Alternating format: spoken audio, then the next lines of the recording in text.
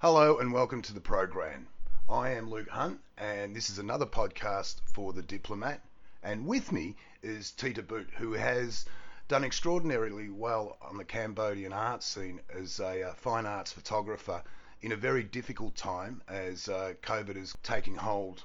For the younger artists and for the people who are trying to move ahead, it's really been a very difficult time. Tita, welcome to the program. Thank you. How are you, Luke? We're doing okay. Now, take me through your work.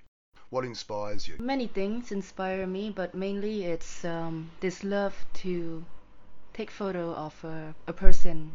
I remember asking you once, how many photographs do you take before you know you've got what Yeah. you want? And I think you responded, Mm. it's nearly always the first photograph. For like a project, when I begin a new project, Yes. something like this.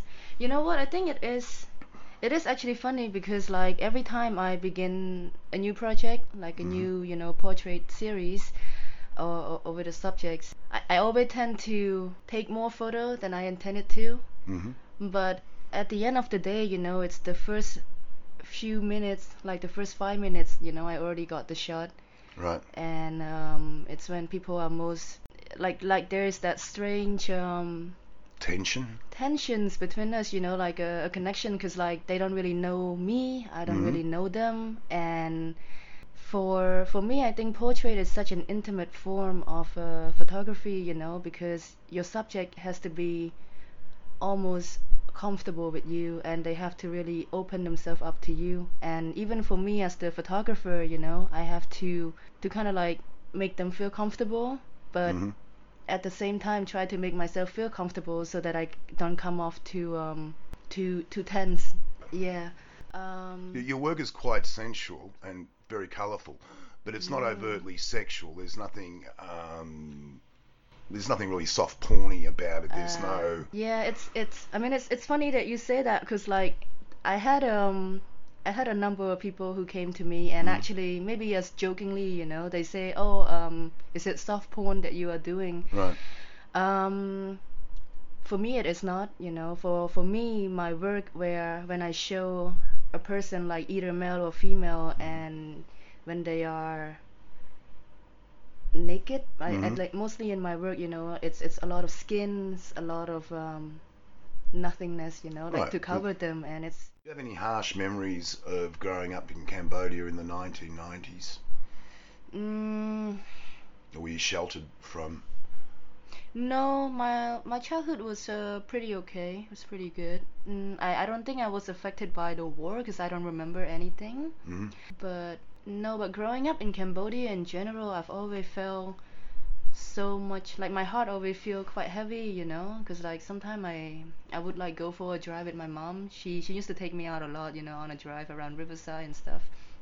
And and I remember just thinking to myself, like, I'm so lucky to be in a car driving, Hmm. but the people outside, some of them are not living a really good Mm. condition of life. Mm. And I think that used to touch me very much. And Poverty. poverty, and seeing like kid the same age, like at that time I was 8 9 years old, and I see like kid the same age as me on the street begging. And I just thought that like life was pretty unfair, and still now, like it still affects me.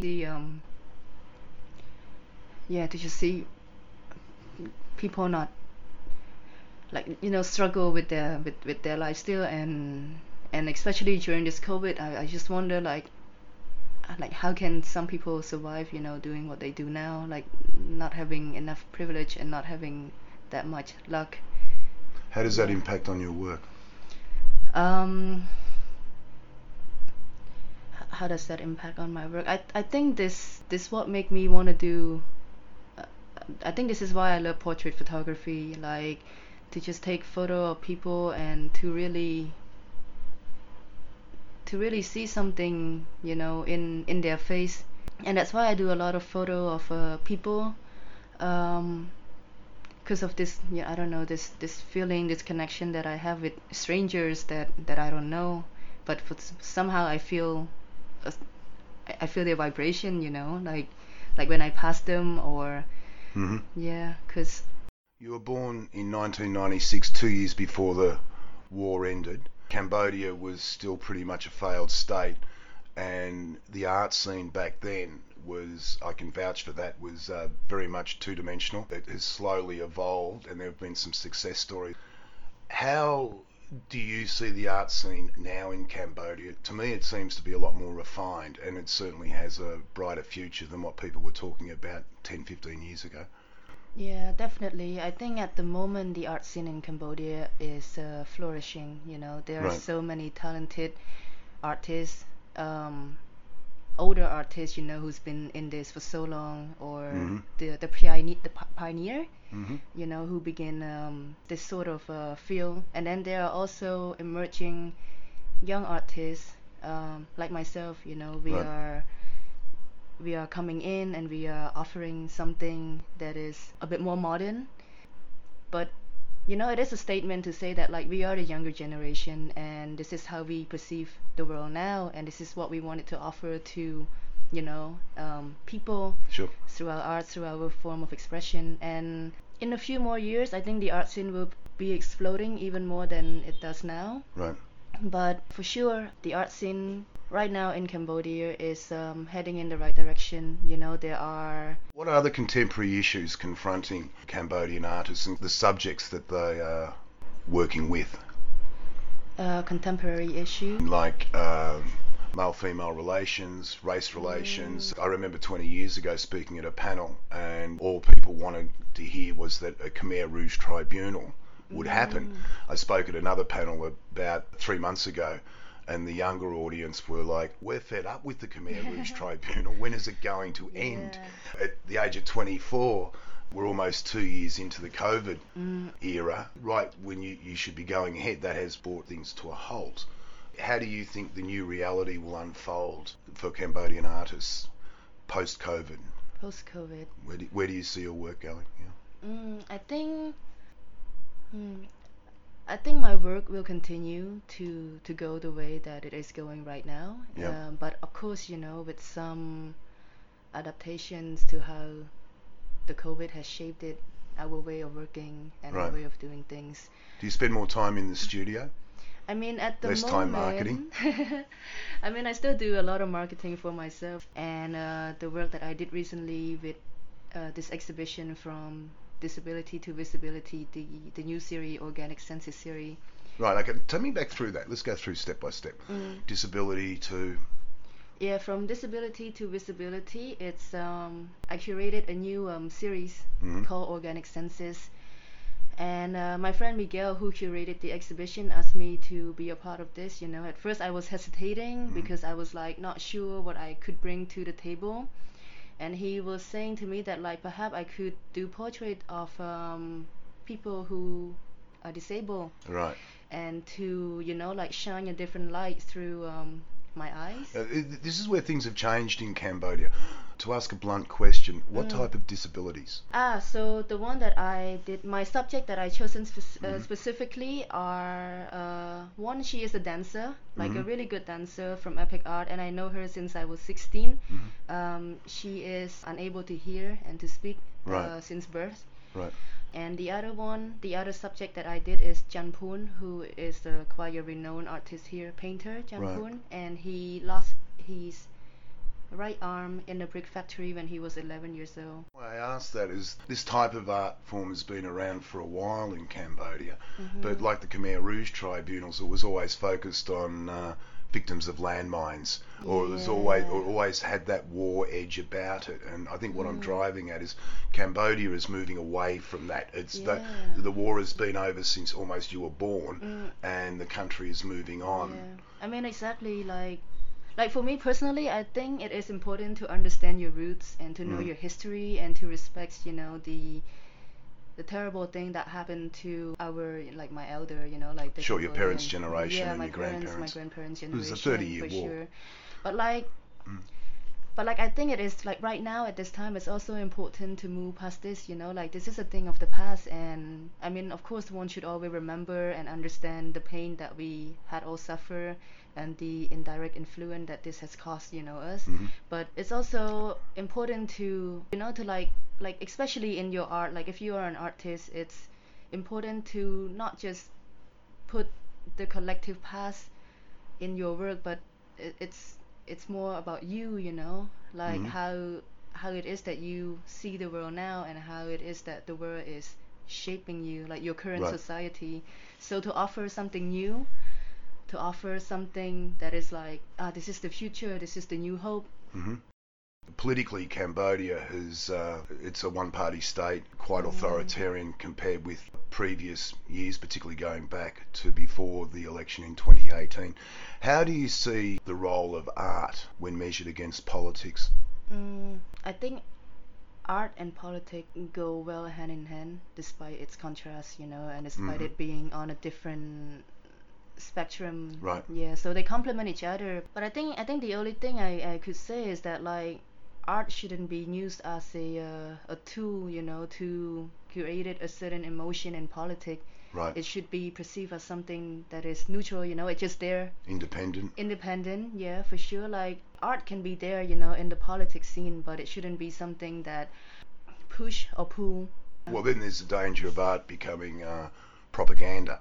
For sure, you know. And at that point, I would not never sell myself as an artist, but as a journalist, once you become a tool for that propaganda, or your Yeah. independence is gone and your credibility suffers as a Exactly, result. and then you will start to feel like all your art should only be made for that one purpose, you know, which is in a way kind of like defective to yourself. Right. Because now you're not producing art. Like the whole point of making art is to make other people around you happy, but it's also to feel that satisfaction inside you, you know, knowing that you could produce something better and better each time. But if you focus your art into just, for me, especially in politics, I think it could be quite consuming for your. Right. You spent quite a bit of time studying overseas. New York, New York, yeah. L- I really enjoy it there. London. London as well, yeah. But I went to school for business and design management. Right. I didn't take photography. I wanted to when I was in high school, Hmm. but I was not sure if it was the right path for me, you know. I thought that photography was just something of a hobby, something that I would just continue to do for fun along my Right. serious job. But, you know, like upon coming back, I realized that like what I consider a serious job, it doesn't bring me fulfillment, it doesn't make me happy. Sure. And I think I think by going to, especially in New York, you know, where I get the opportunity to study amongst like really good students and like Well, this good is what I wanted to ask you. professor What did you bring back from New York? What from did New you bring York. back from London? I think it just what do I bring back? Many things I bring back. Banters for once. But I do bring back this like, you know, in New York I learned a lot about myself and my work. Like when I was in London, I thought that I was top of the class, you know. Right. But when I went to New York, I realized, man, I am the bottom of the class. Cause like this student, they are so talented at what they are doing, and on top of that, they are researching and like learning and improving themselves every day. And so it's this work ethic that I kind of bring back, you know, with me. Where like right now, when I'm doing my work, I always try to push myself to make better photo, Hmm. you know, like than the last time I did it. Try to offer something new in my photo, not just the same lighting, not just the same emotion, Right. something new each time, Sure. if that makes sense. Well, yeah, no, I mean, it's evident in your exhibitions. I mean, Mm, there are lots of portrait photographers around. yeah. Your work is different. It's bigger, it's bolder, flashier, it's sensual. How do you fit in, or do you not fit in? And you're forcing the agenda at the ripe old age of 24. I don't think I can compare myself to other portrait photographer. I mean, every photographer and every artist has their own style. Hmm. And I suppose perhaps my style of doing my work is more relatable to a lot of people, you know, because like I think when people look at my work or what have been told is that they feel like, you really capture that person, you know, Right. like as they are, you know, like I don't tend to over editing my photo. Hmm. Like the skin and the flesh, you know, I maintain its originality. Like, Right. You're not just playing around with Photoshop as some people will want to do. you know what? I actually don't work with Photoshop so much. I use Lightroom a lot Mhm. because I think it's more real. It's almost like with Lightroom, I feel like it's a similar process to editing your picture manually in the darkroom. Right. Yeah. You don't change or you don't add, you don't twist so much, you know, you maintain its authenticity. Mhm. but at the same time kind of like offer that filter as an artist Right. into it. For me, I like to create like more nostalgic for my work, so that's why there's a lot of grain in my work. You can So see. there's also a lot of movement, a lot of motion in your work. It's not just sort of head and shoulder photographs of people sitting Yeah. down there. It's not like that at all. There's definitely a process as to how I Hmm. take my photos. A lot of the time the subjects are staying quite still. Most of the time I just tell them like, be who you are, be Hmm. comfortable, show me what you want to show me, and show me what you're comfortable. Right. And then throughout the session some people became more comfortable than others, and I mean I take the photo, but it's also depend on my subjects too. Right. And if my subject does not complement with me, Hmm. the photo doesn't always come out so nice. Right. Yeah. Okay. Do you need to focus on different segments of the market? Like, I know there are some Cambodian artists who refuse to sell anything for under 5,000 US dollars. Mhm. The idea that that would happen in Cambodia 20 years ago was just unfathomable. But Yeah. the market itself, I mean, artists need to eat, they need to live, they need to survive. How do Mhm. you get more money into the system? How do you get that Uh, attention? Corporate sponsorship, government sponsorship. ASEAN, the Association of Southeast Asian Nations, has an enormous budget for the arts. But how do yeah. you access that as an independent? Yeah. Definitely, I think to have more support from the government would really help push the art scene. Right. Because I think like if artists feel like they could have this support from the government, they would feel more free to put their expressions on their canvas or on their photo. But and to actually fully show how they feel Hmm. and what their art is. And I think now it can be for some artists, like they hesitated to really show what it is that they want to show because there is not Right. enough support. And we also don't have enough platform here at the moment. Like we do have galleries and we do have like online exhibition that we can access. Hmm. There's like talk and seminar and all of that. But Do they really work, or is it more of a talk fest among artists? I I don't know. I don't know if it works or not. I mean, like It there. is new territory. This is all evolving with COVID, of course. Mm, I think for sure, like for like a lot of young artists, like who are still students, who are Right. who are not doing art as a career. I think this is something that really helped them so much. Right. They're Cause getting access to people they probably yeah. would not have had access to before. Getting access, but then also feel like, oh, if I finish school and I want to do art, Hmm. I know that there is someone out there who's already doing it. Like they would feel more Confidence. confident, yeah, to go out and do it. Like Right. whereas before there is not that much of talk or seminar or platform, Right. and the younger artists feel a bit like, uh, like I had some young artist who came to me, like he's a musician, Hmm. and he play in this metal band. Right. Yeah, like hard rock metal. And Yeah. for Cambodia it's Hard like, rock metal band. yeah, Yeah. like for Cambodia it's so new, like what is this? Yeah. And even for the older generation they like, what are you doing? Like this is not music, this is just you screaming. Right. At what point did you decide to become a photographer? And what was there a moment that you decided you wanted to do art? Yeah. Yeah, it was a really major turning point for me. So like for those who didn't know, when I came back from England from my university, I started a video game bar in Cambodia, Hmm. and the business was supported by my mom, of course. And she supported me, and she thought that like you can give it a try and see if you like it or not. And I did, and I really loved the project that I did. But at one point I was waking up in the morning and I'm just like, this is not what I want. Like Right. I don't want to be here standing behind the bar serving drink and listening to people's story. Like of course it's Right. interesting, but I want to listen to their story in a different form, in the form that I love. And and at that time I was also doing photography on the side, but not for money. It was for friend. They got some gig and I take some photo for them, and they really love it, and I Hmm. love the photo.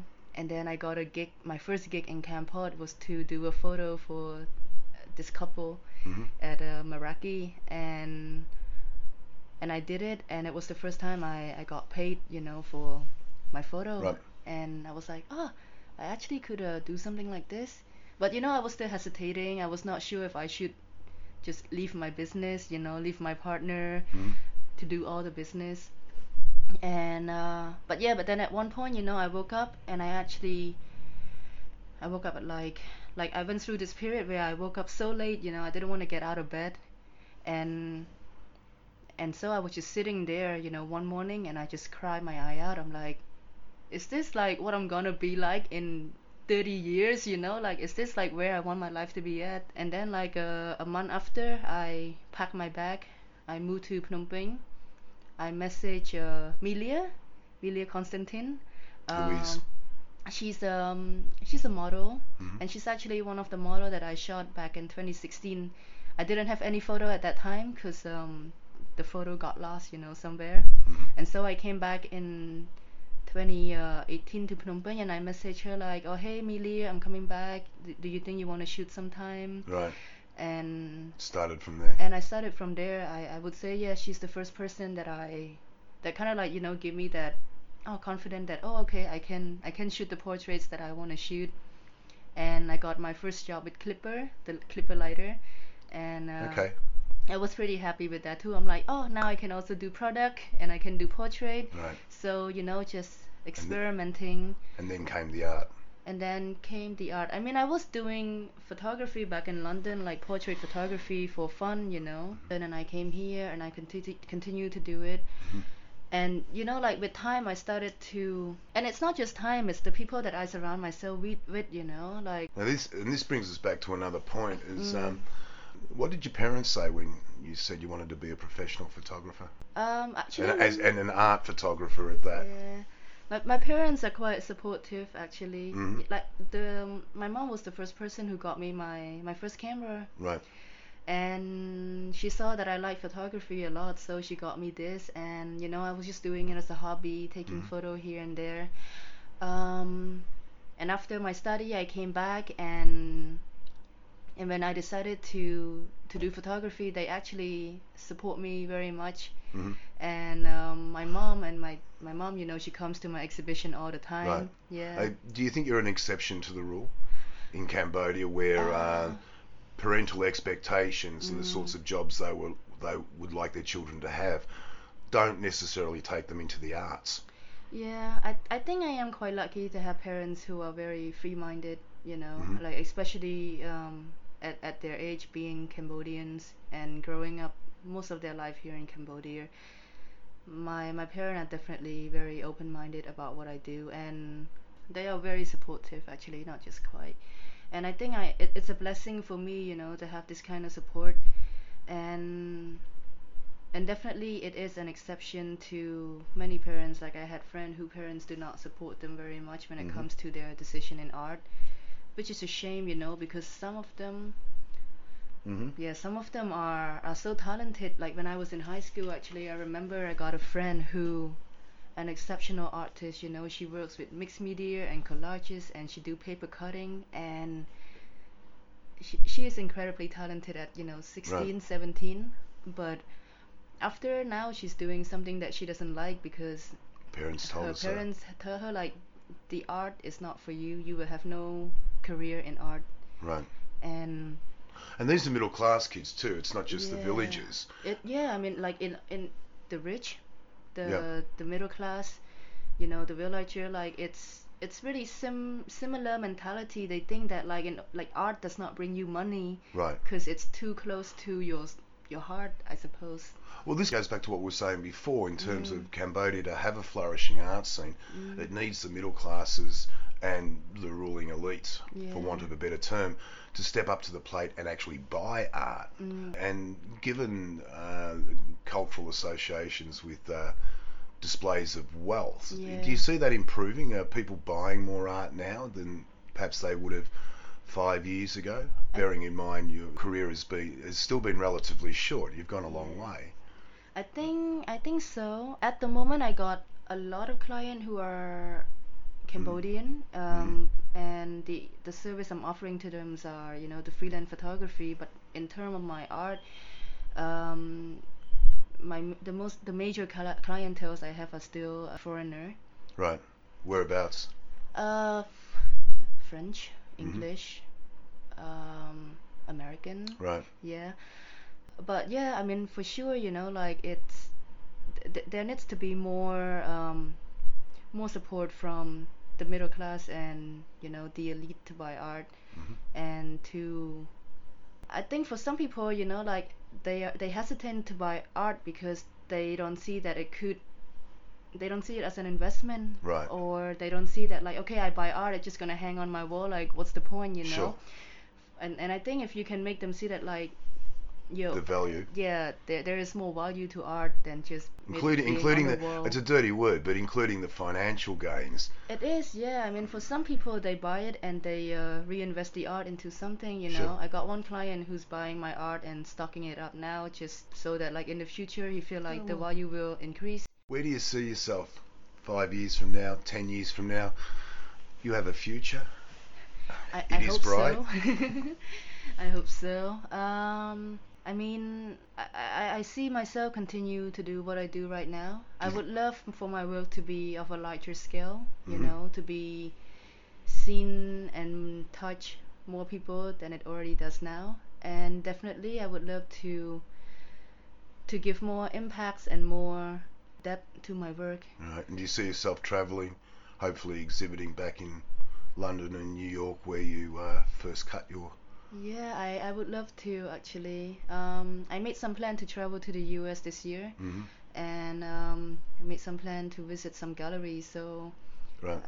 I don't know. Let's see. Like I haven't keep in touch with anyone yet, but Right. let's see how it goes. Like I am a believer that like the right thing will happen at the right time if you put in your effort, and like everyone has their own place and have their own time. Okay. You just have to work hard to believe in what you do, and to just keep being who you are and do what you do, and things will happen around you. Yeah, it's like the law of attraction, like think positive, good thing happen. If that makes sense. It does indeed. And on that note, Tita Booth, thank you very much. Thank you so much, Luke.